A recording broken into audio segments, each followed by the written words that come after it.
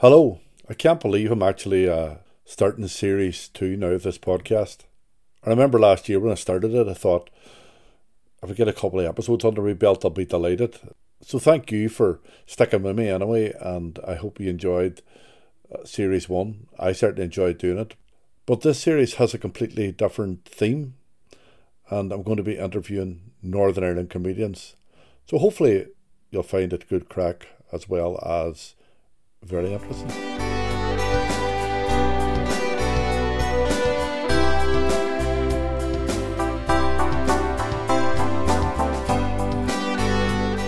So this episode is with John Linehan, alias May McFederich. John is actually a good friend of mine. I've known him now for 25 years at least. In fact, when I started Children in Crossfire, John was one of the people I approached first to kind of help, and he very kindly offered his services, and he hasn't been able to escape since.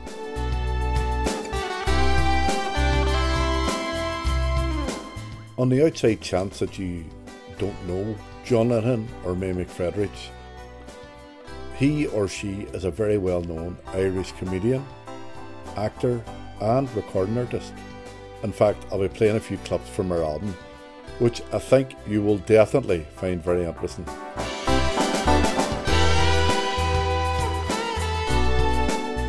Right, John, it's a real privilege for me to be interviewing you since I know you such a long time. So yeah, indeed.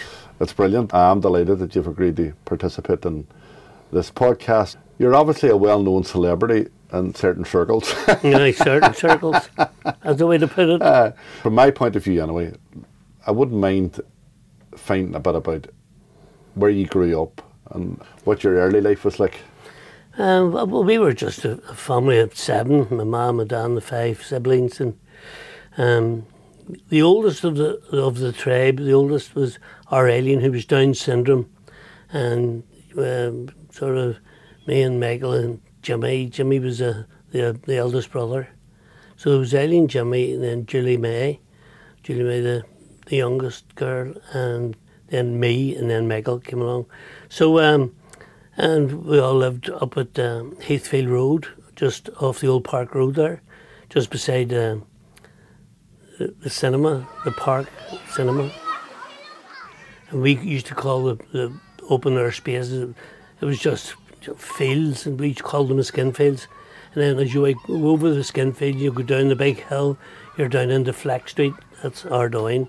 Used to be an old cinder pitch there that, I'm sure there's fellas today still have some of the cinders in their knees and hips, and there used to be whale football matches there. It was it was a great time. Early 50s as a kid. Just growing up. When we moved to the Cave Hill Road, we lived in Marsden Gardens in the Cave Hill Road, and it was just unbelievable. It was a 3-storey house, 2 rooms downstairs, and then a kitchen and a wee pantry. And then a big flight of stairs up to the bathroom. And we hadn't got a bathroom. We were 2 up, 2 down on Heathfield Road. And the bath used to hang out the back on the yard wall. And on a Saturday night it was in, and me and Michael were in the bath, or maybe Eileen and Julie May and his kids. And they'd have been in it. Then it was not changing the water, just the same water. Then you get into it, and it was just... The bath was outside? The bath hanging on the wall, hanging on the nail in the wall. You must have foundered. No, we didn't get bath on the wall. We brought the bath in. Oh, you brought the bath in? What do you think? A circus act? A bath hanging off a wall and there's 3 of us on it? The name of... What are you thinking about? Not at all. Not like usually rich ones in Derry, hey? Dead on. The bath was brought in. It was great. There was a big roaring fire, and you were in front of it, and the water was, well, you had to get in. If you were in second, there had to be a kettle of water, added into it to heat it up again. It's nothing like cold bubbles. You're right. So that was us, and... how was the bubbles created? Oh, indeed, whatever way you want. But then there was another flight of stairs, 2 bedrooms there, and then another 2 bedrooms up, another 2 small flights. It was great. I got up and down and couldn't believe it, because we'd only sort of 9 stairs in the old house, and that was you into 2 rooms. There was no lamp or anything. It was just 2 rooms. So we had the 2 attics. It was great getting nosebleeds and all going up to bed, up that high. And because of that you nearly had, me and our Michael, we had a room of our own. The whole front attic was ours, and it was just bliss. And I remember in school, and teacher says, "Well, Lanahan, where do you live now?" I said, "Marsden Gardens, Cavehill Road." Woo! And everybody's going, "Ew, snob and all." It was great. So it was seen as an upgrade then? Oh, totally. Running water and everything, electric. Brilliant. And so you left school at 15? I left school at 15. I went home, and I remember I had 9 homeworks that weekend. And that helped me, you know. To save? But, aye. And then I remember our careers master, but he was all the people of 15. We were all in A classes. No, I was 1A, 2A, up to 4A, and we were seen to be the brains of the school, you know. But I wasn't daft, you know. When I put my mind to it, I was sort of quite Just wasn't good. your cup of tea? No, indeed. So the boys were kind of, all my mates, you know, Mr. Doherty, wee Doc, and he said, "Now, lad, you can go on to be a school teacher, you can be a doctor, you can be anything you want. Go to Queen's University and get whatever you have to get. You'll be great. You'll learn A classes." And he was telling everybody, "This is what you do." And they were saying, "Oh, I want to leave, but look, he's persuading a lot of them to stay on." And I went in and I says, "I'm thinking of leaving, Mr. Doherty." He said, "Good luck." That's all he said. Good luck. That was a big And plan for you. and I'm waiting. I'm waiting on the no. Don't know what you can be. You know. There you go. Good luck. Good luck. Well, at least they wished you luck. Oh, he did indeed. And then his son, he retired, and his son, he went to school, and I did the 50th anniversary of Barnegay School, and it was down the waterfront, and a nuclear one was there, and she was the same name as me, McFedrich, Martin and Martin McLeish, Mary McLeish. And so, and I knew some of her family were there, the O'Connors who did the coal. You know, they delivered coal throughout North Belfast, and they were famous for it. It was I don't know, must have been 11 or 12 O'Connors, and they lived in a big house in the corner of Kansas Avenue. And Sammy O'Connor was a friend of mine, and I said, you know, see, to be honest, the O'Connors, and the president was there with Martin sitting up in one of the boxes, and I'm doing this spot in front. The place was rammed with all ex-pupils and people belonging to them, and people who had went to the school and taught at the school and all. I said, "See the O'Connors, see them 8-stone bags? They're not 8 stone. Put it like this. See if he was to sell sweets and a bag full of sweets, Wow. and there's supposed to be 12 sweets in it, the benign in it. So all I'm saying is, if you think you're getting 8 stone of coal, you've not." And I thought we were roaring the O'Connor, "Oh, I don't know, you make Patrick," and blah, blah, blah. So it was great. And then she invited me down to the Aris. Did she? Yeah, and as I was going in, Brenda, my wife, I was going in, and she says, "What's your name?" I says, "John Lenihan." "Oh, a nuclear almost to have a special word with you. Apparently you said something about our family." And I went in, and here she is. She went, "John Lenihan, come here." And she just threw her arms around me and gave me a big hug. And all the cameras were there. They have their own cameras, you know. And I just said to her, "Look, who do I invoice?" Get the parents. Oh, you just don't get me for a hug, you know. So it was great, but it was very welcome down. So when you left school then, were you straight into being a mechanic? I was straight into being a message boy and making tea and doing this and running there, but it was grand. I was getting £2.11 a week. No, it was £3.01, but That's after an old money, of course. What's that? What's that in? what's that in new money? I wouldn't have a clue. Like. Well, £2.11, it would have been £2.55p.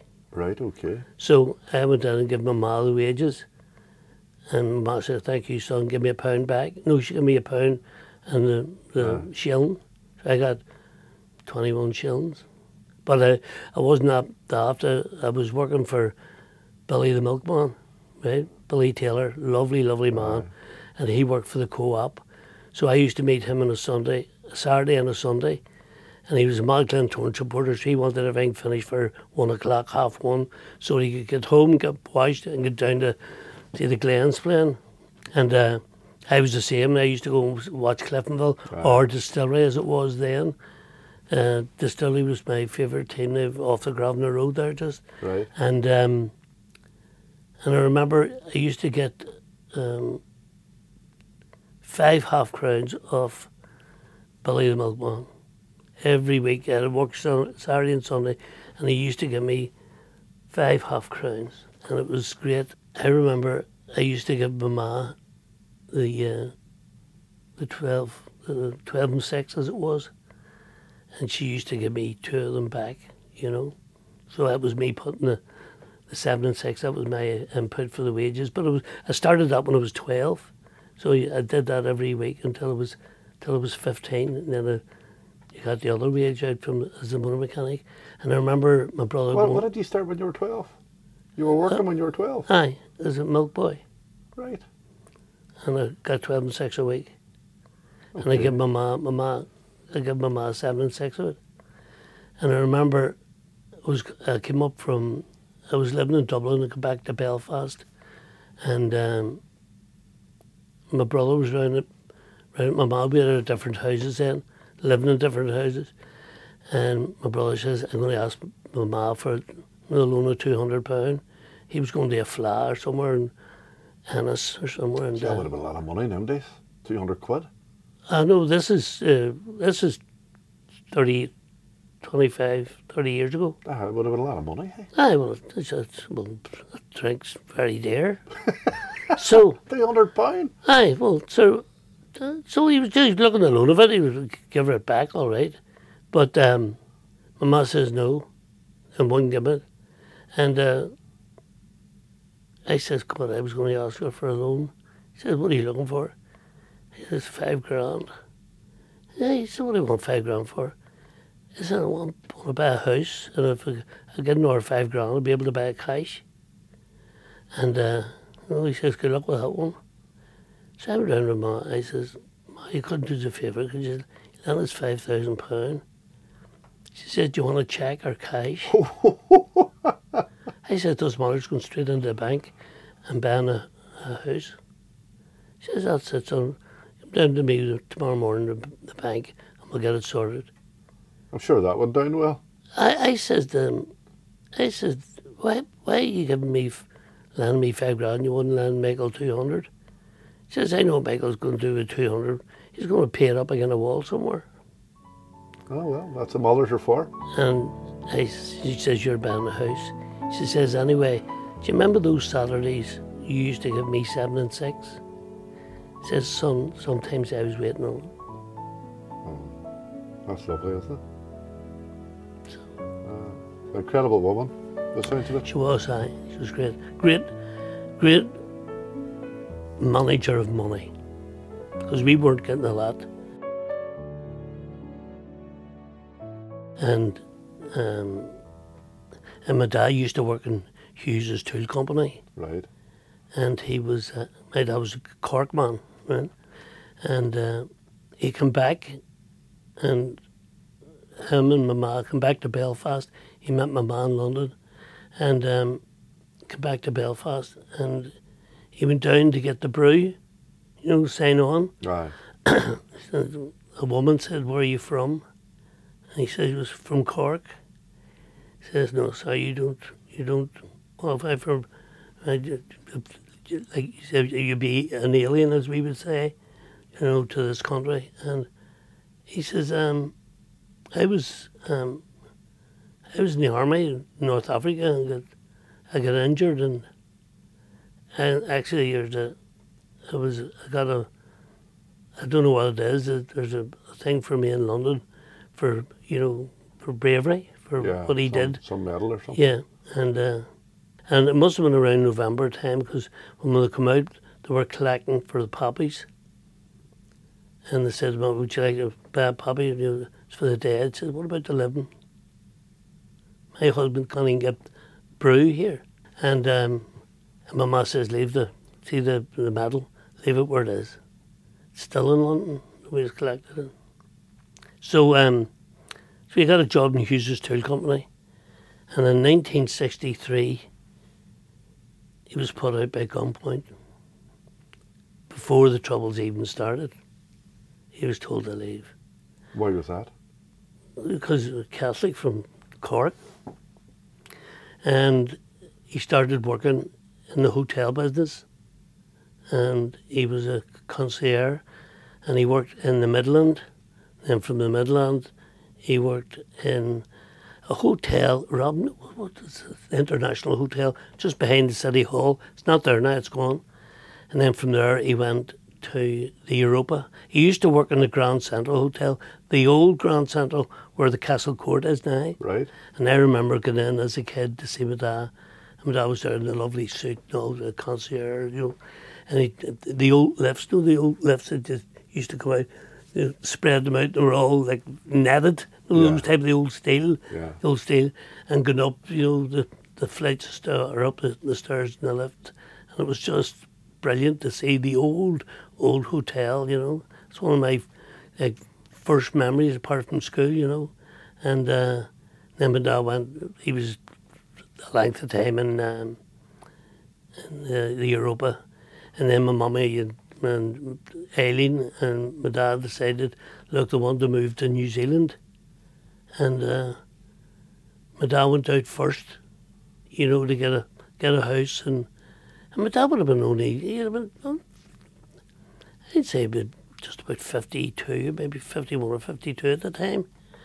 And he went out and got the house, got it all sorted out. And my ma and Aileen left, says, now you're all big lads, we're all in our 20s now. And I was thinking of getting married and whatever. And the family house was then in Teatatu in Auckland.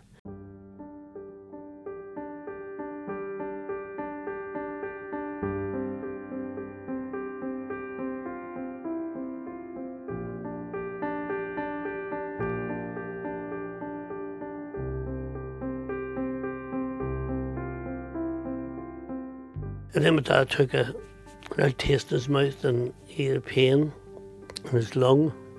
And they did all these different tests. Then they said, look, we're going to bring you in, we're going to take a piece off the lung to see is it malignant. And because you might have cancer of the lungs. And he went into the hospital and they didn't even get opening him up. He was dead on the trolley. What age was he then? He was 56. Oh my God, that's young, hey? It's not old if you're 55. No. So my mum went to identify the body and she says, what happened to his head? He says, well, it happened to corpses, Man says, I've waked too many people. What happened to his head? He said, no, it just happened that I don't really know about that. He said, did somebody drop my husband off a trolley? He said, they don't know. They never said that that's what happened. But they gave my mum as much money as my dad would have earned till he was 65. And that's it. And she says, why are you doing that? He says, I know, sometimes, and they never give her an excuse. And she had 2 death certificates, and both of them were different. So... Well, and my ma just... Fill in the blanks yourself. Yes, right. So my ma couldn't, she couldn't stand it. She just says, look, I just want to go back home. And her and Aileen come back home and Michael was still in the house, and so my ma moved back in. There was not a problem there. And it was a strange time.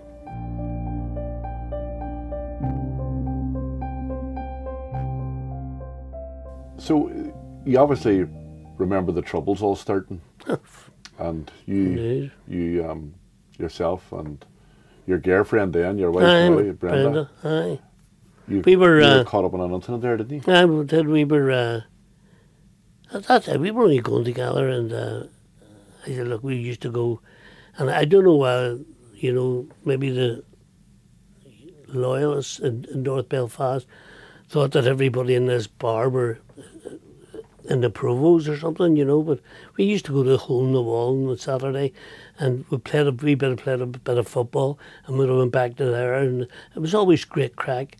And so I said to Brendan, we'll go down to the Hole in the Wall this Friday night. I'm not sure. I think it was the 23rd of February 1973, about 9:15 p.m. We were upstairs, and I heard the racket down below, and I said, must be a fight down there. And I had Brenda's hand. Next thing, the place, we felt in the first. Yeah, we ended up on the ground floor, and we were the first two dug out of it, me and Brenda, and I could see Brenda's cheekbone coming out through, and her head was all lying open, and my trouser leg was completely off, and just ripped. It was just a big flap of cloth. So then we just went down, checked, everything was there, you know. So did a stock check, everything was there, so it wasn't too bad. So, and there was a girl ran us to the hospital. She lived facing it, and another girl came out and says, "Here's a towel here, hold your face together." And I'm looking at Brenda and Jesus, and it was. It was pretty bad. Yeah, and there was another girl that says, "Oh, I think the heel of my shoe's gone." I looked down, she had no shoes on. It was just her ankle was just sticking out the side and the bones. Get right in there. That's pretty traumatic, John. Indeed, you know. And Brenda ended up in hospital, didn't she, after? Yeah, she did. She took like a nervous breakdown. She was down to about 6 stone. And, yeah, it was, but, you know, it's strange. And, you know, about I never thought of it. You know, after that, I just put it in my head, you know, the doctor says he's too happy. This is in A&E and casualty in the Mater Hospital, and I'm cracking jokes. I says, "Oh, this nurse has me in stitches," and no cracking. He says, "No, he'll one of these days he'll just crash. And did he? I'm still waiting on it. Well, that's not bad in a way, is it? Not at all. And Brenda then, she recovered, and you she eventually recovered. got married then? And then we just went down. Brenda's father was a dub, and I remember my dad come over before he died. Obviously, he came over to Dublin and met Tommy Banks, to Brenda's dad, and the two of them just hit it off great. I think it was after a bottle of Irish whiskey. The two of them were in great order, you know. But yeah, we moved to Dublin, and then I got a job as a mechanic in Tractor Motors up in Prussia Street, North Dublin, you know. And I've still good friends from that. And then I played for a wee football team down in Dublin, up Dingle United, you know, from Cabra. All great lads, all great people, you know. And you managed the team there for a while, didn't you? I got back up here and played for Malachan Seconds, and then ended up managing Malachan Seconds, you know, which was great, you know, because I'm a member of Fort William Golf Club, you know, and at this present minute in time, I'm the immediate past captain. And the guys who I've played with them, guys, members of the club, you played football with, and yeah, great. The sport, golf and football are great to play, you know.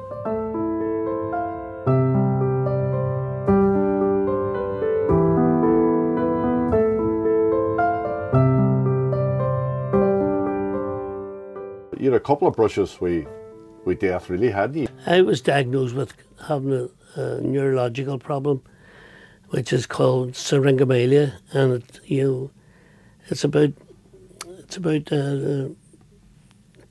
going down through the spine, the spinal cord. Bubbles can form on it, and when the bubble swells out, it's hitting the vertebrae. Well, it's like a live wire, just putting a screwdriver on it, just breaks the current.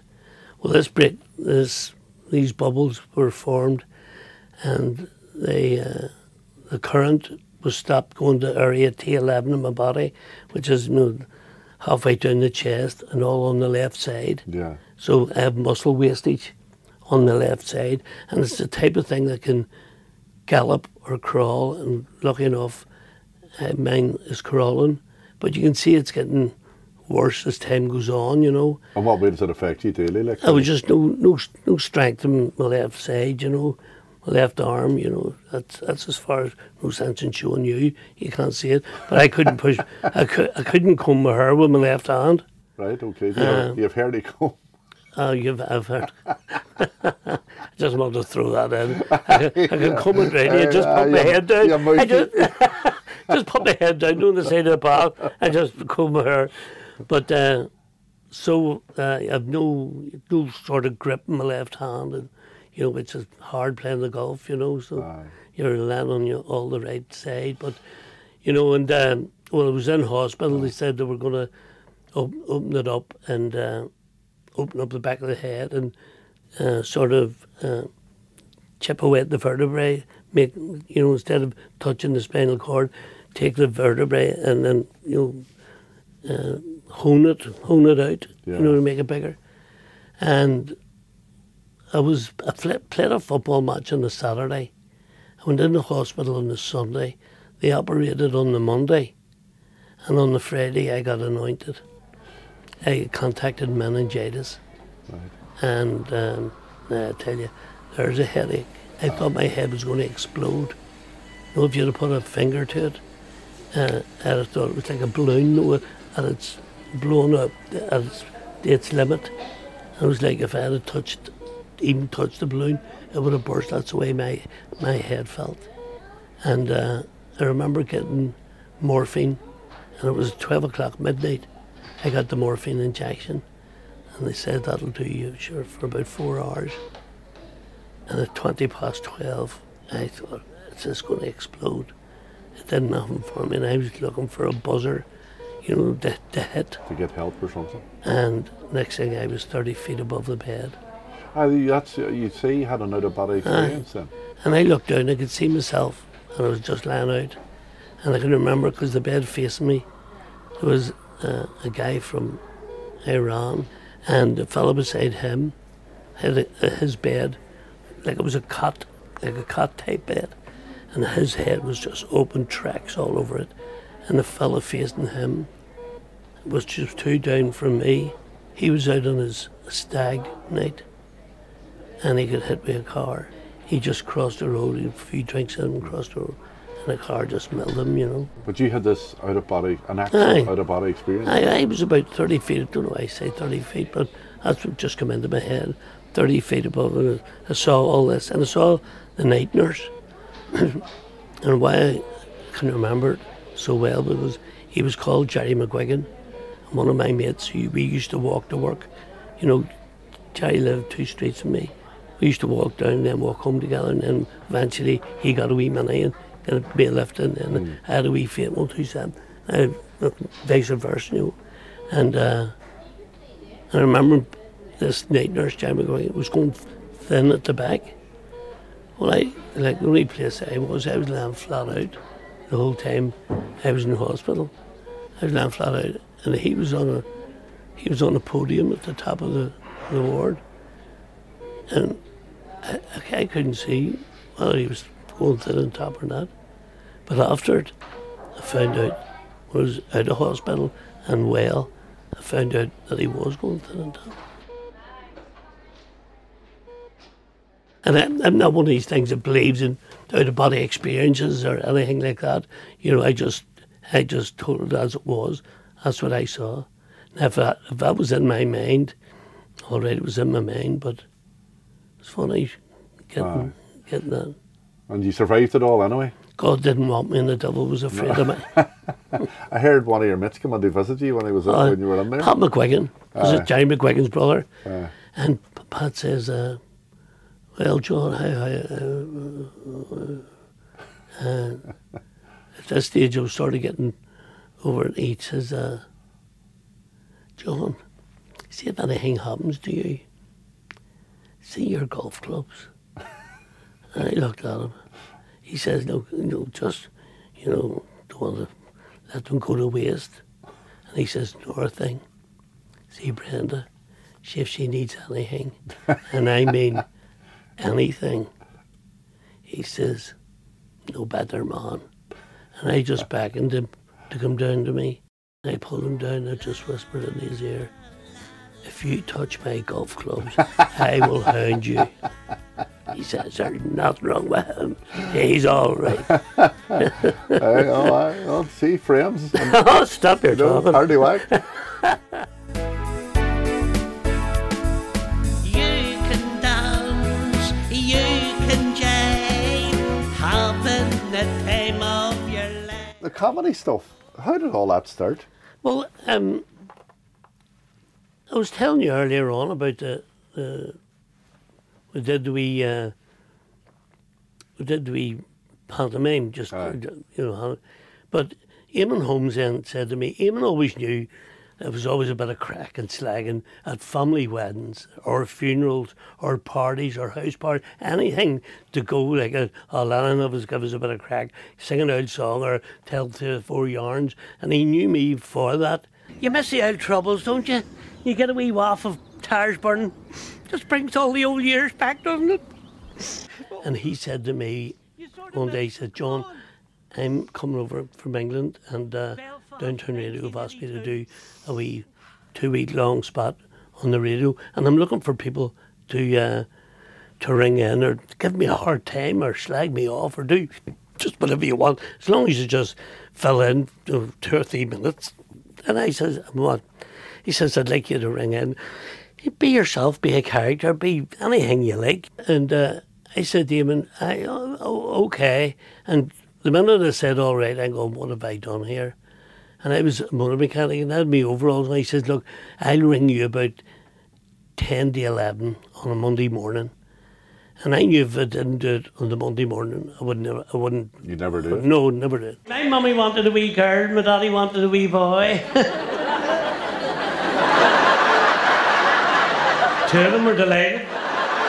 So cut a long story short, 10 to 11, I'm at home and I'm starting. And Brenda's mother, God rest her, May, she was in the house, in the kitchen, or in the scullery.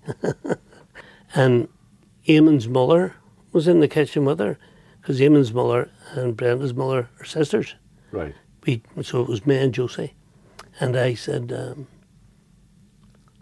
right, said we're going to listen to see what I was going to do.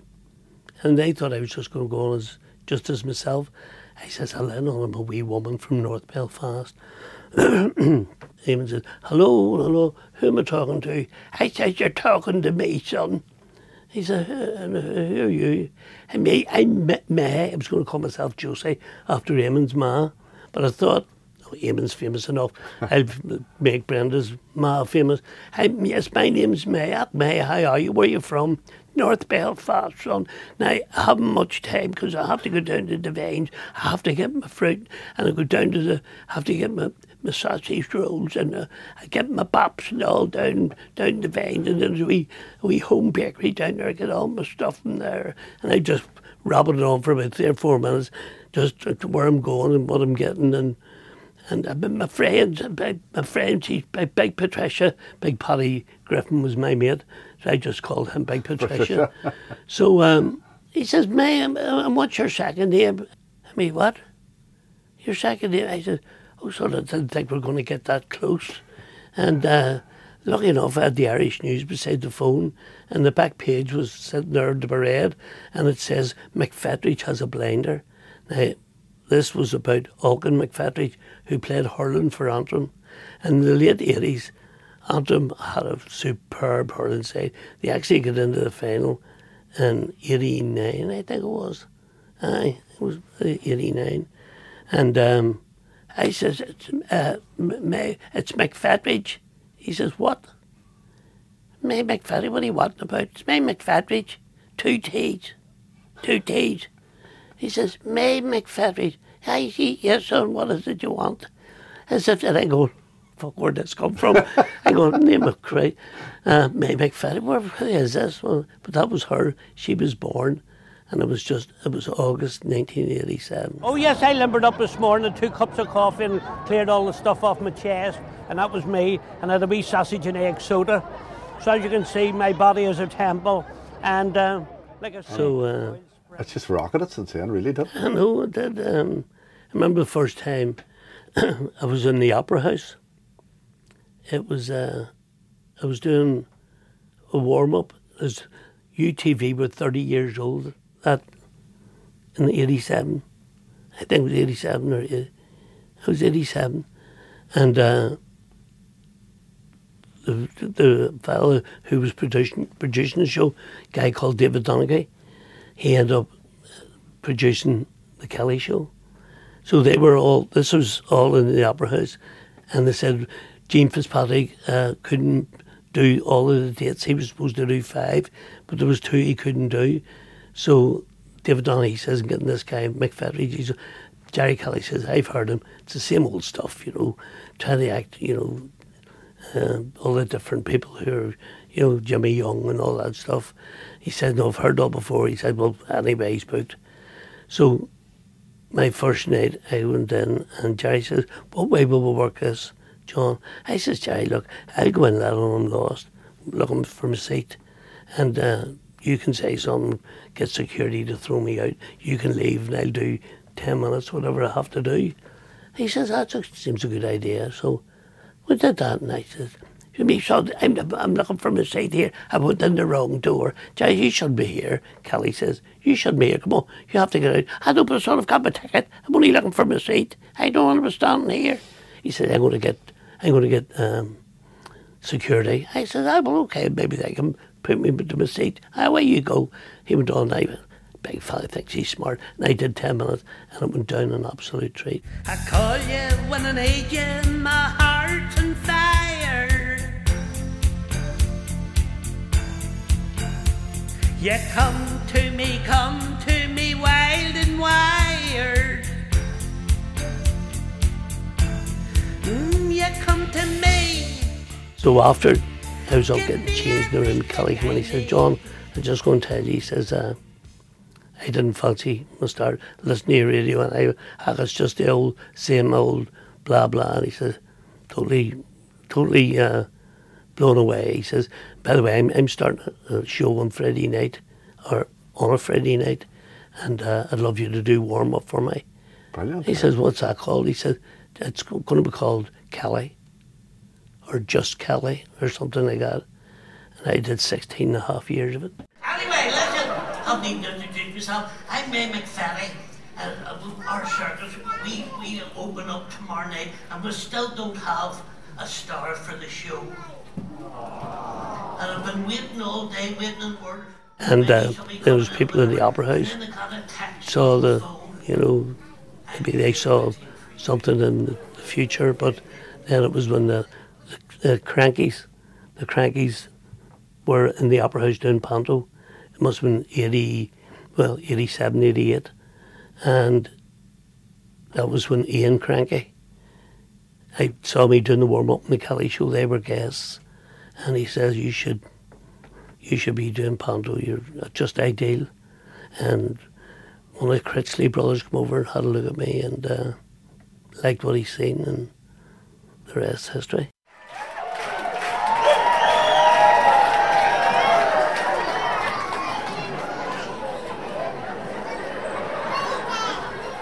So, John, we're around here now at the Opera House, and now that we're here, what does it mean to you? It means everything to me. Like when it didn't happen last year because of COVID, it was nice to get one Christmas off, to be in the house. I don't know whether my wife Brenda would agree with me, because she would say to me, are you not going over to the club? Because then I was the immediate past captain of the golf club, Fort William. And she said, look, would they not be wanting you over there to pick a ballot out or something, So this year, this will be your 32nd year, although you missed your 31st year because of COVID. That's right. For you, being a Belfast man, born and bred, like 32 years performing in the biggest panto in the country, like what must that feel like? It feels great, Sometimes I really can't believe it, because you sort of have to nip yourself. And we left in North Belfast, and I left school at 15, and there was no GCSEs or A levels or 2 years at uni, and University of Life was out there. And you finished school, that was it. I left school on a Friday, started working on Monday. Oh, but Shankle, that's it, don't be afraid. Shankle, yeah, Shankle Road, happy days. Where are you from, son? North Belfast, no better place, is there? Have a clue what he's talking about. Here, where are you from, ladies? So we're sitting here in the stalls, looking up at the stage. What memories does the stage conjure up for you? Well, You're I'll looking tell up you at it one now. memory. There was a guy, he was called Mr. Pantomime. Anything about pantomimes, he knew it. And he was called Brian Hewitt Jones. Lovely, lovely man. He couldn't understand a word. He was very, very English, maybe Etonian or something like that, Eton, E-T-O-N, educated. Oh, lovely, yeah. And a real very nice. You're the other Eton. Yeah, that is right. E-A-T-I-N. So he was in the stalls here, and it was our opening night that night, and he was in the stalls, and I'm down, I says, well, Brian, and I sort of frightened him, and he says, John, I can't understand a word you're saying. I says, Brian, you just settle yourself tonight. Thank God I'm not entertaining you, I'm entertaining the Belfast crowd. They'll know what I'm talking about. And that night we got a standing ovation, and he came in and he went, still didn't understand a word, but you're brilliant.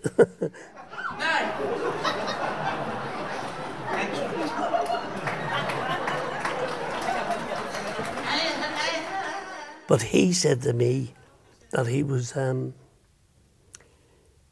sitting in the auditorium just going through something, and he says one of the dancers had a big long cloak on. And he says, what's she doing up there? She should be resting or doing something else. And he went up and he pulled the curtain back from where she was. She went down through the curtain. It was just a concrete wall, just a wall. So there was one time Paddy Jenkins and myself were on stage, and we looked up into the box, and Paddy says, who's that stand behind them 3 people in the box? You just saw the big shape of a person with a hat, like an army hat on.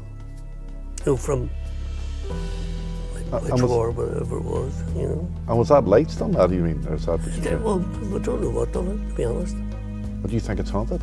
Well, they say that it is. I've never, I've never seen or heard anything, so. So there could be a ghost here? Yeah, well, you never know. Well, I suppose the Bolton's old enough, really. Oh, aye, it was 1895, first show.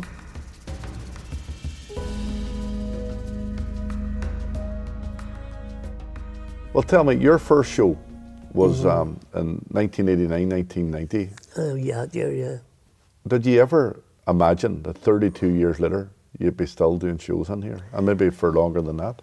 See, when I did it, I was way down near you. Jimmy Cricket was the number 1 man, and he was the head man, and Candy Devine and John Daly, and a girl called Sive Clunderud, who was a beautiful looking girl, but, and it was a great show, but Jimmy Cricket said to me, I know you come down, and the last person down was Jimmy, and it blood. And Jimmy said, John, it's you to love here. And he was very, very kind. He says, you should be walking down last. I says, Jimmy, I'm just happy walking down and delighted to be part of the whole scene. And I was going, I wonder, could I get another year? I wonder would they ask you me back. So David Hull, who's my agent. And he says, well, look, we'll ask them, You've acted or performed and here with a lot of famous people. Who were they over the years? Over the years, Brett Ackland, the Bond girl. Right. Brett was a lovely, lovely, great girl.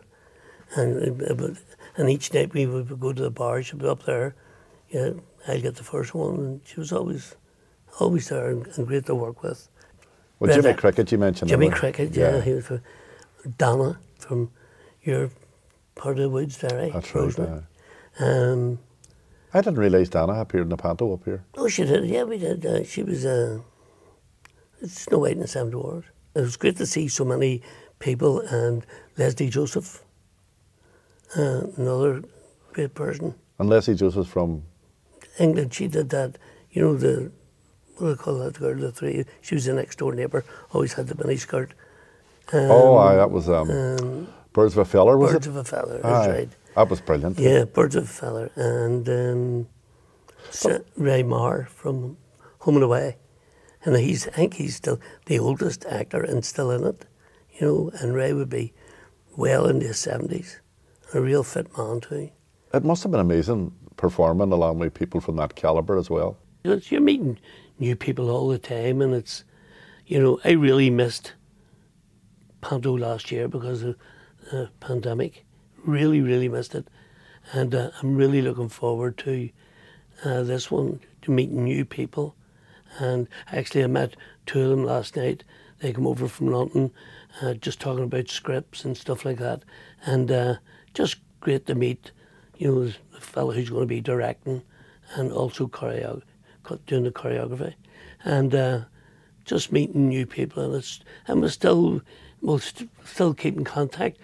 Ricky J, who was panto with us 5 years ago, he was come in the cruise liner into Belfast here last weekend, rang me and Paddy Jenkins up. Lads, I'm in from 12, but I have to leave at 4:30 to be on the boat for 7:30 that night. But he come in and he wasn't working that night, he went on, so he kind of went in and straight to his bed.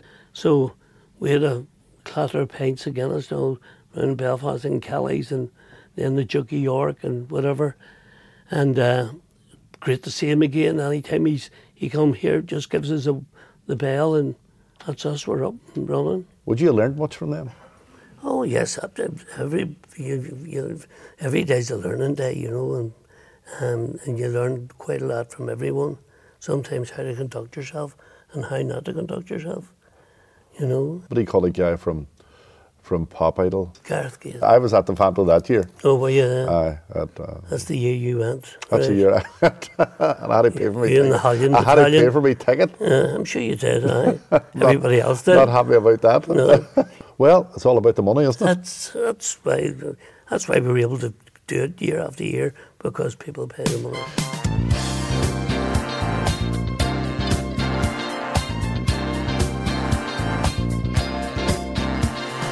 What's the sense in sharing this one and only life? Ending up just another lost and lonely wife. You count up the years and they will be filled with tears. You see, when you were younger, did you ever act in a panto? When I was at Sacred Heart Primary School on the Old Park Road, that was when we lived over in Heathfield Road, just off the Bone, and off the Bone, the Bone's an area, and Heathfield Road was just off it. So Sacred Heart School I went to, and we were doing, what was the play? Who Killed Cock Robin? Right. And I was a tree. And what I had to do was stand at the back Right. with one arm up and the other one at an angle, just For the whole show? for the whole show. You obviously saw potential in you. Never made a mistake. I was there that long. I think autumn came in and the leaves started. Would you say that was the roots of your acting career? Well, that's what that's You the branched out after that's that? it, indeed. The roots were sown. And never anything else. Well, when I moved over a couple of years before I started in May, I was a member of the CB Club, which is Christian Brothers, CB right. PPU, Right. and we were a member of the club. Apart from the fact that I never went to Christian Brothers Club at all, or school. Did you not? No. So anyway, But you end up in the club all the same? yes. So we were doing, I think we were doing, was it Cinderella? And Big Liam Ellis, he was the love of Cinderella's life. He was also his wife, and I was one of the uglies. Right. And another fella, he was a known actor in North Belfast, and we would have been a part of an acting company. Right, okay. And very, very funny man. So we were the two uglies, and we'd have been sitting. And the guy who wrote it was a member of the club as well, and he wrote 2 A4 pages of people in the club, and we just ripped them apart. You know, and what about her? Bang, bang, she's flattened some grass in the waterworks. You know, all the local ones. Aye. And we had to do, we were supposed to do 2 shows just over a weekend. We ended up doing, I think, 4. And each time there was another A4 page added to it. So at the end of it, and we were doing about 25 minutes, just the two of us, everybody else in the background. So it was just brilliant. And then it was about a year and a half after that, I was asked to just ring in David Holmes' show, just as a character, as myself or whatever. Young heart, run free. They'll never be hung up like my mom and me. In terms of other actors here, I mean, you've Paddy Jenkins and people like that. You've obviously built up a bond and a friendship with those guys over the years. Is Paddy here as long as you? No, but Paddy was on that stage doing, I think it was Oliver, and Paddy was on there 1984. Like 5 years before and see the first pantomime I saw, like professional pantomime, I was in it. I'd never been in the opera house before. Like our family, we weren't, right, my daddy's going to take us all down you didn't go to the opera house? No, that didn't even come into our minds at all. So how many performances in 1 year would you do in the pantomime? Well, I remember the first year we'd have done 3 shows on a Saturday, 10:30, 2:30, 7:30. And I made a mistake. Well, I didn't make a mistake. I cut out bantering people in the first 2 shows because you don't know why you said, a line to the audience. Did I say that 20 minutes ago? Or was it 2.5 hours ago? No. So in case I repeated myself. Right. So I just used to leave all the banter for Saturday night. So Saturday night in the Opera House always was my best night, I thought. Your banter night, My pie. And how many would you have done in one Well, sitting? I remember it used to be 94. And I remember one year they put extra shows on for some reason, but we did 99 that year. And how do you keep the energy up for that? Like 99 performances over what, 4 weeks or something? Or 3 weeks? 6 weeks. 6 weeks is it, right? How do you manage to keep that? Weeks. Well, it's 2 a day for 5 days a week, 3 on the 6th day. Then you used to get Sundays off, but now you get a Monday off because it's easier to sell Sundays than it is Mondays. Right, okay. Sundays, the dad and all's off, everybody's off school, and it's easy. And Sundays are great too, And have you ever missed a show? No. Never missed a show? No. Like I'm trying to add that up, but there must be at least, something like over nearly 3,000 shows. Oh yeah, there. And you've never missed a day in the Opera House? No. That's incredible, hey? Oh, it's strange. It's how do you keep yourself fit for it? Is there a secret? No. And I just thought of Linda Nolan when she was here. She had just been diagnosed while she was here that she had breast cancer, and she knew the last 12 shows that she had to get the breast off, and never said a word, and just went out and sang her heart out and was brilliant and never said a word. I can't go on. Anybody else, right, the minute this is finished, you have to go into hospital. Never said a word. Now that's professionalism. That's professional. And I know no dancers, they get a wee knock. I said to this fellow once, he says, I can't go on. Look at my knee. And he had a wee scratch on it. I can't go on. I told the wee dancer that. I said, "Get up onto your feet." Well, maybe he didn't say it that way. Do you want to get up onto your feet, son, and get out on the stage and do what because you're very, very good at it. Aye. In fact, I've added a new piece of costume to my own act just this week. I call it my magic knickers. Magic knickers? Yes, to keep disappearing up above. Did anything ever go wrong? Better believe it. Eh? I remember with Cannon and Ball, God rest Bobby, the two big chutes, like slides, one at one side and the other one at the other side, and they used to slide plates down. Right. So I said, right, and Bobby used to go over and it would be the wrong side. He would go over and then he'd run over the other one and the plates would go down the one he has just left. And the plates hadn't been, when they're in the oven, but they have to be glazed to keep the hardness in it. So they were just all very easy to break, So there's a big tarpaulin on the stage and the plates were broken everywhere. The place was a sheer mess. And I says, well, hold on, look, I'll show you how to do it. And I went over and I got it all wrong. So at the finish up, I got 6 plates and there was a big chair. And I got the plate and I turned around and there was a wee rip in the tarpaulin, protecting the stage. Aye. I put my toe in it. I'm down head first, head butted the 6 plates, and I opened up my eyelid, just opened it, and the blood poured out of me. Are you serious? The blood was pouring out of me.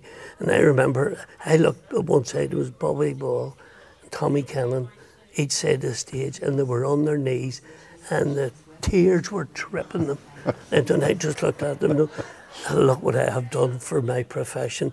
And the blood's running down over one eye and down. And I went off stage and I had something there, like an ether or something, to put it in, close it up and put neat seals and all that, get back in the eye sitting out there. I've been with you, like walking through Belfast, and everybody knows you, right? That, But on here, you're obviously a superstar as well, like, to be honest, in the Opera House, because they've dedicated the room to Dressing Room 1, and they've also an amazing bust of you that they presented in your 25th. How does all that feel? How do you deal with fame and all that? I'm just a fella from North Belfast and just lucky enough to do a job that people think I'm good at, and, it's just a pleasure to entertain people, and I was never really political minded, and nothing annoyed me, and friends, all religions, all colours and all, and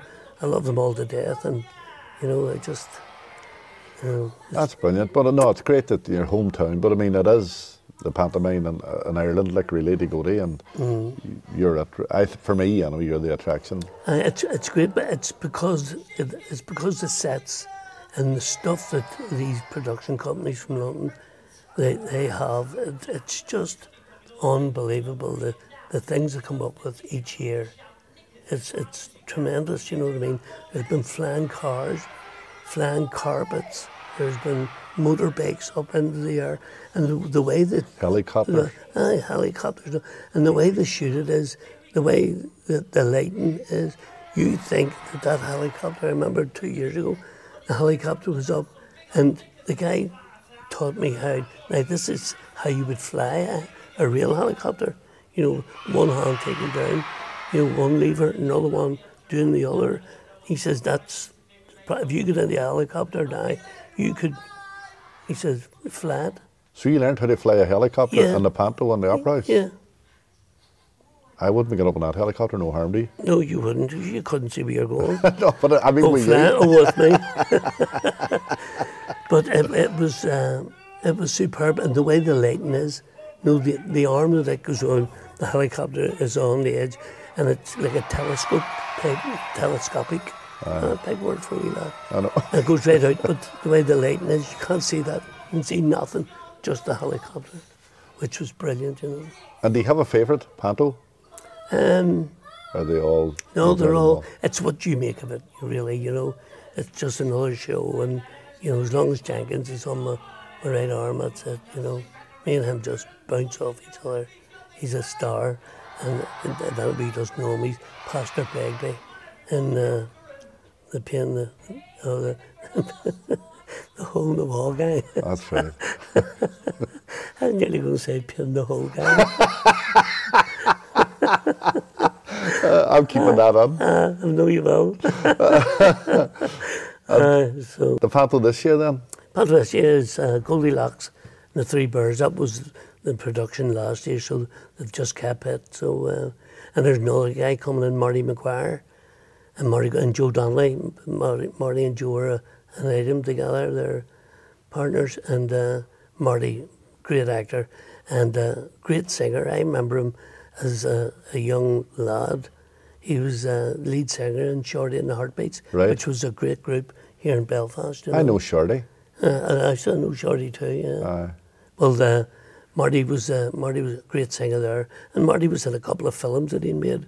One in New Zealand, you know. I think he was Brilliant. Hey? Aye, great guy. So looking forward to working with Marty and Joe, and then Paddy again as usual. You know. So thank you to the Opera House for asking me here again this year, and thank you to Ian and all the people upstairs that make this place tick, and of course the box office and young John at the stage door.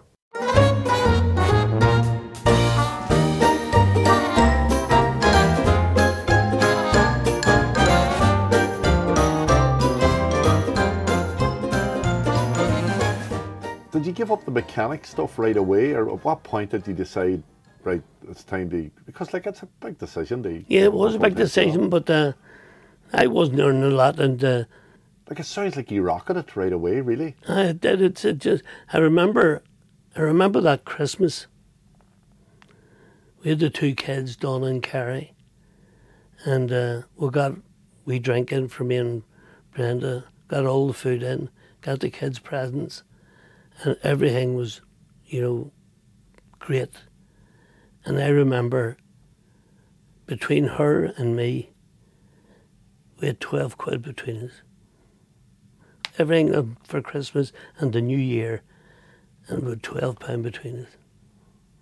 And a guy, I can't remember his name, came to me and said, "John, for the New Year, could you do 2 gigs for me?" One was in Newry, and one was just outside Newry. 2 of them in the one night. I'll run you. I says, "What kind of money are you talking?" Then we're getting 25 quid for doing something, in a wee club. Yeah. Maybe we went up to 30. He says, "I'll give you £160 for the 2 of them." And I took the 2 gigs on. And then, see, from that, I did those 2 gigs. It just went slowly but surely up. My career went up and up and up. And then David Hull took me on board. The only agent I've ever had, and he's as straight as a die.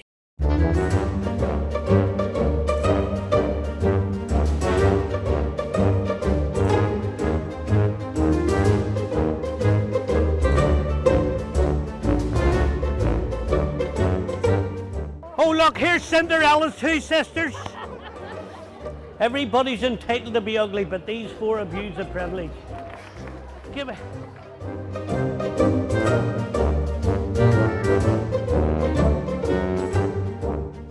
You've obviously well known, but you've used your fame to do a lot of good too, John. Like I know from the Children Crossfire viewpoint, which we can chat about, but there are a number of charities in Northern Ireland that you've been. Cancer charities. Are really, it's if it's only an hour of my time. What's an hour of my time? I'm sure. Who am I? I'm just a wee lad from North Belfast, and if I can do something that's going to increase our money, and so why not do it? And it's always great to see, especially kids cancer charities. We used to do a May McFetridge Golf Challenge every year. We did. It's like me, Big Eddie McCabe, and Eddie Marcus. 2 real good guys who did a lot of work in our family. Avon Moore used to help, and 2 of them are members of Fort William Golf Club. And Fort William, that was the day to look forward to, the McFetridge Golf Challenge, because it was, you know, I'd have got a lot of, you know, big Jerry Kelly's played on it. You know, John Daly couldn't. He couldn't hit that wall with a handful of soup mixture, but you know, they all give their best. Mike Nesbitt, when he was at UTV, played in it, and you know, all different ones for different reasons, footballers and everything. You know, just great people. You know, and it was brilliant to do. I don't know how many thousands of pounds we raised for that charity. You know. But you're always very kind to your time, you know. I know, and that's why I think I was given the MBE for my charity work, you know, and not only here, but, you know, with yourself in Africa, you know, and like the stuff that you do is just, I'm only a wee patch of it, you know, the stuff, the cross-community stuff you do, home and away, and it's just brilliant, Richard, and that, you know, a part of you, you know.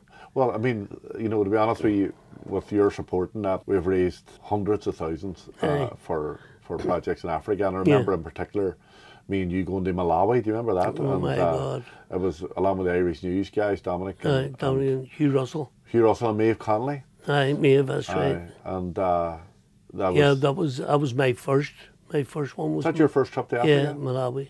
And that was something else. Like, remember Ajibu, the wee village? Cannot forget it.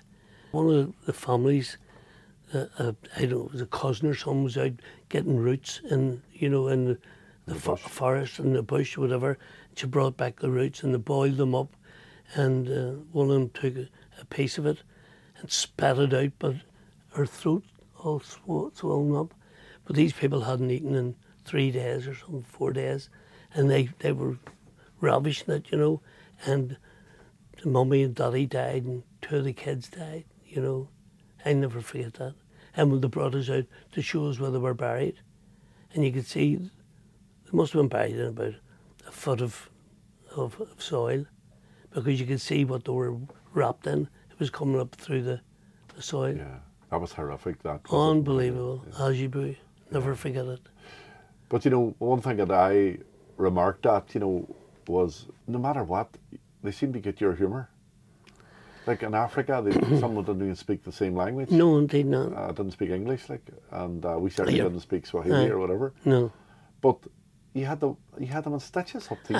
I don't know. How does that happen? I don't know. I remember one time we were in this village, and we went into school, and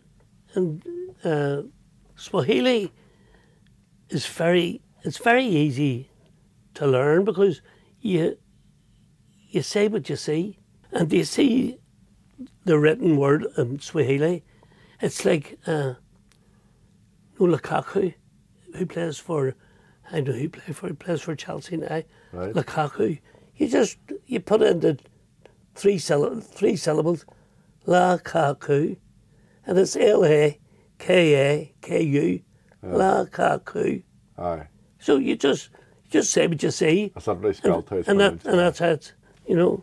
But I was always amazed how the humour did transfer or carry or travel. Especially with the kids. And the mummies, and you didn't see a lot of the daddy. It was mostly the women you saw, and I don't know, it's just, it's strange how to start laughing at you. And the other charities, you're involved for the Northern Ireland Children's Hospice. Yeah. You're involved with them in years gone by as well, haven't you? Yeah. Like when you see them kids, you know, how can you not? You know, it's, you know, like I have 2 kids, I have 3 grandchildren, and if you thought for a 1 minute that anything would happen to them, you know, it would be the end of you.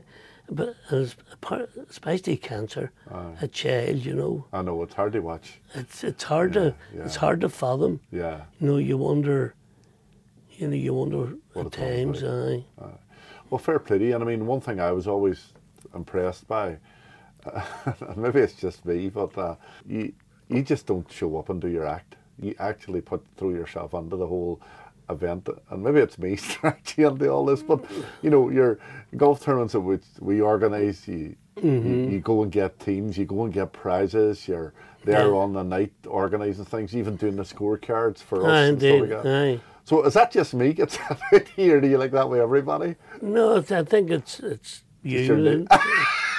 That big face of yours, you know. El Cornico, John, could you do? Can you hurt yourself? You can't play golf. Can you mark the cards? You know, can you? There's no. No, you know, Richard. You know, I'm very fond of you and all that you do and the people who you meet. You know, the Dalai Lama calls you his inspiration. You're his inspiration on the planet. You know, you don't get many. You don't get many. You know. Things like that said about you. Oh, no, I appreciate that, John. No, and I do appreciate all the support you give, but you're very accessible, very approachable. And I'd sort of say, all joking aside, like I do admire. I think you have a gig coming up here for me. Oh, by the way, John. Funny you mention it. Funny you mention that. What are you doing Wednesday week? Wouldn't be as far away as that. Would you? I'll give you 2 days. What are you doing on Sunday? Yeah, but you know what my memory's like, right? This is my God take me. I'm having my second cup of coffee this morning, watching Fraser. And tell you, I says, I think I have something to do. Oh my God, I have to meet Richard. And I go to the bed. I have to meet Richard Moore at 10:30. He says, what do you want me to do? Oh, get you ready. Up into the shower, getting. Working 9 to 5, what a way to make a living. Barely getting by, it's all taken and no giving. They just use your mind and they never give you credit. It's enough to drive you crazy if you let it. 9 to 5. Recently you've had your challenges. Aye, dear heavens. Like, I was saying I got my knee done in 2013, my right knee. Well, the left one was going the same way, but I was going to do another panto needing a knee. So mid-July I got the left knee done. But then again, I'm from North Belfast, and you couldn't be from North Belfast and not get your knees done, right? So that's a two and done. So I got it done in July, and I was on the crutches, and when I was on the crutches, I put my back out. Right. And my back, and it's not 100% yet. Like I can do, like even walking. I got the bus into town because by the time I got the car parked and moving here, moving there, and I knew I'd get left home with you, not you driving, Ursula driving. So I just got the bus in, and it was I think I was 1 minute late. As it was actually 1 minute after 10:30. You rang me. Where are you? You know, I was 1 minute late. But you were late. What? That's the point. Like, you know, like... Can we... I mean, I'm not... Can I use an expletive here? You can say what you want. And you'd leave it in too, wouldn't you? Of course I will. This is a podcast, anything goes.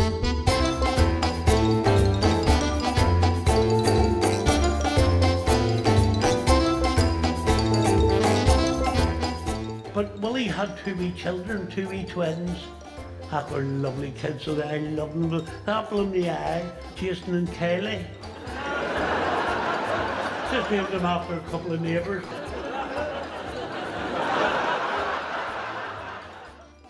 So, what's the future for John then?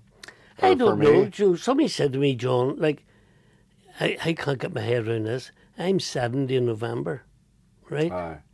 And no, I don't tell lies. If I was telling lies, I'd say 53. So, I'm not going to comment. I know, I was some memory at 53. But, somebody says, well, you not hang the boots up, hang your blouse up or your wig. And I went, what, just me and Brenda in the house? I don't know who'd kill who first, but I think she'd kill me, because, like, even when I'm working, just then on my day off, you're not going out. So, and you're an Irish speaker. I do.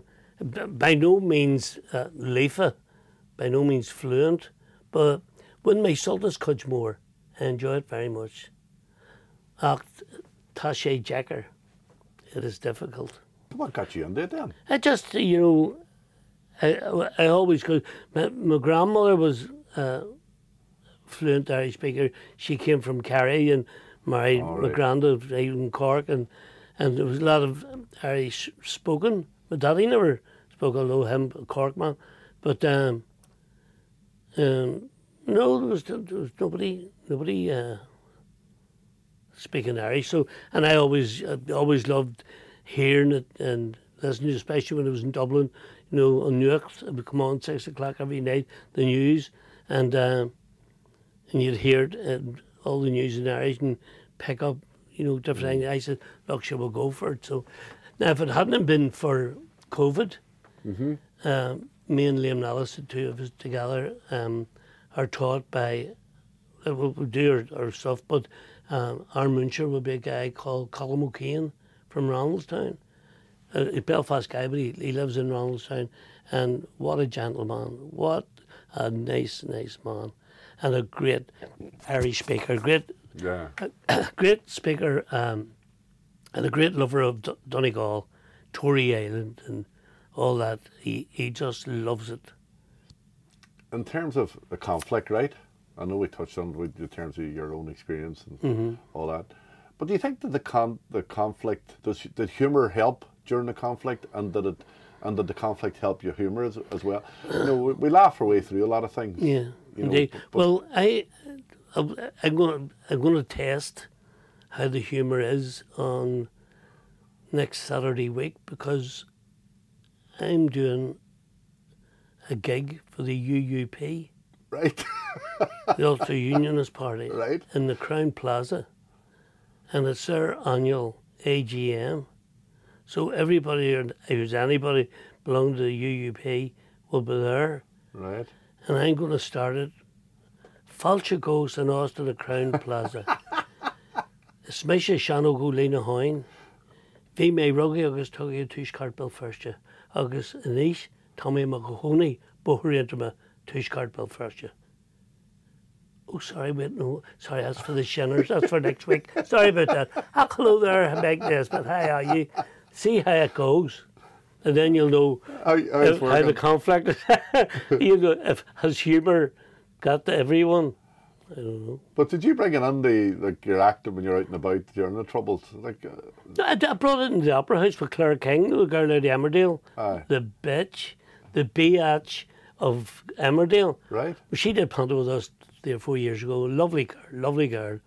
She's mad into horses. She gave one of the boys backstage a tip, and it came second at 25 to 1. Right. Oh, I was delighted. They shot. She was the bee's knees. Aye, absolutely. But so I brought Irish into that one of the lines. She says, "Do you speak?" She said, because there was people in the front row, and one of the guys was talking. He says, That music, is that the Derriere? I says, the London Derriere. And all these, it was about 10 of them in the front row, yo, all cheering. And next thing, she said to me, what do you mean, Derry, London, Derry Road? What's all that? I said, that's that, just different language over here. He said, do you speak any language? Do you speak French? Mais oui. Do you speak Irish? Go Maleshko. Go Maleshko. Ruggy August Tuggy Tushkarpa first, yeah. Ah, be dead. So, and that was just really. And then I looked at the 10 in the head of her and I went, you. The 10 in the front row. But I could hear there must have been a school of Irish ones in. I could hear up in the cause, yeah, big cheer. And you didn't mind travelling during the conflict and the different areas? Oh, stop. I did every club in the country. And you were never nervous about it? Sometimes you were apprehensive, but you always got a good welcome, didn't you? Yeah, oh, absolutely. I remember do you remember the Post Office Club in Derry? Aye. You had to go up in the lift. That's right, up the stairs, that's right. And it was a real, did that used to be a funeral home or something? I don't know what it was. But it was this big long hall. It's real long. That's right. You know, not very wide, but real long. And I remember doing the gig, and there was this woman, and I'm not. Maybe I shouldn't be talking about her, But Well, sure, she's not- a wee you don't woman. have to give her names, No, so I don't even know. Oh, I'll do. She's a wee short woman, you know, Aye. and she pulled her skirt up, you know, over her knee, Aye. and she had the stockings on and Right. the no surrenders on, you know, suspenders. And she just came towards me and said, "There's millions and millions of men in there, and you're the one that I want. I love you." And she made to grab me somewhere. "Luz, leave me alone. Luz." I said, "Listen, love, Luz." I said, "You only get one set of them. They're not like teeth, you know. Pull one out and another one will grow." Love, you know, that's just the one issue. There's only one issue of them. They'll play and they tuck her out. But I love him. I love him. I mean, oh my God. And I brought, Brenda says, "Oh, you're always going up to Derry, you know. It's a great place, a great place." And I brought Brenda that night. Right. And Brenda says, "Get me Me out out of here." I says, "That's one of the better looking ones." she was as wide as she was tall. Oh, dear lover. Dear lover. Well, John, listen, it's been great crack. Thank you very much. Not a problem. Who do Sorry. I invoice? Well, I'll be thanked the Q. I invoice a UUP, but good luck with that one. I hope you get it. No, it's been a pleasure, Richard. Thank you very much for allowing me time to just talk to you. Brilliant, thank you. There's a couple of people I need to thank who helped me pull this podcast together. Ian Wilson and Paul Johnson from the Opera House in Belfast. I have to thank David Hull, who's John's agent. A big thank you to Dominic Fitzpatrick and Paul Donnelly from the Q Network. And finally, it wouldn't have been possible to do this podcast without the ongoing support of Ursula Moore and Enya Moore. You can catch this episode of What About You and other episodes on Apple Podcasts, Spotify, Amazon and Google Podcasts. Once again, from me, Richard Moore, thanks very much.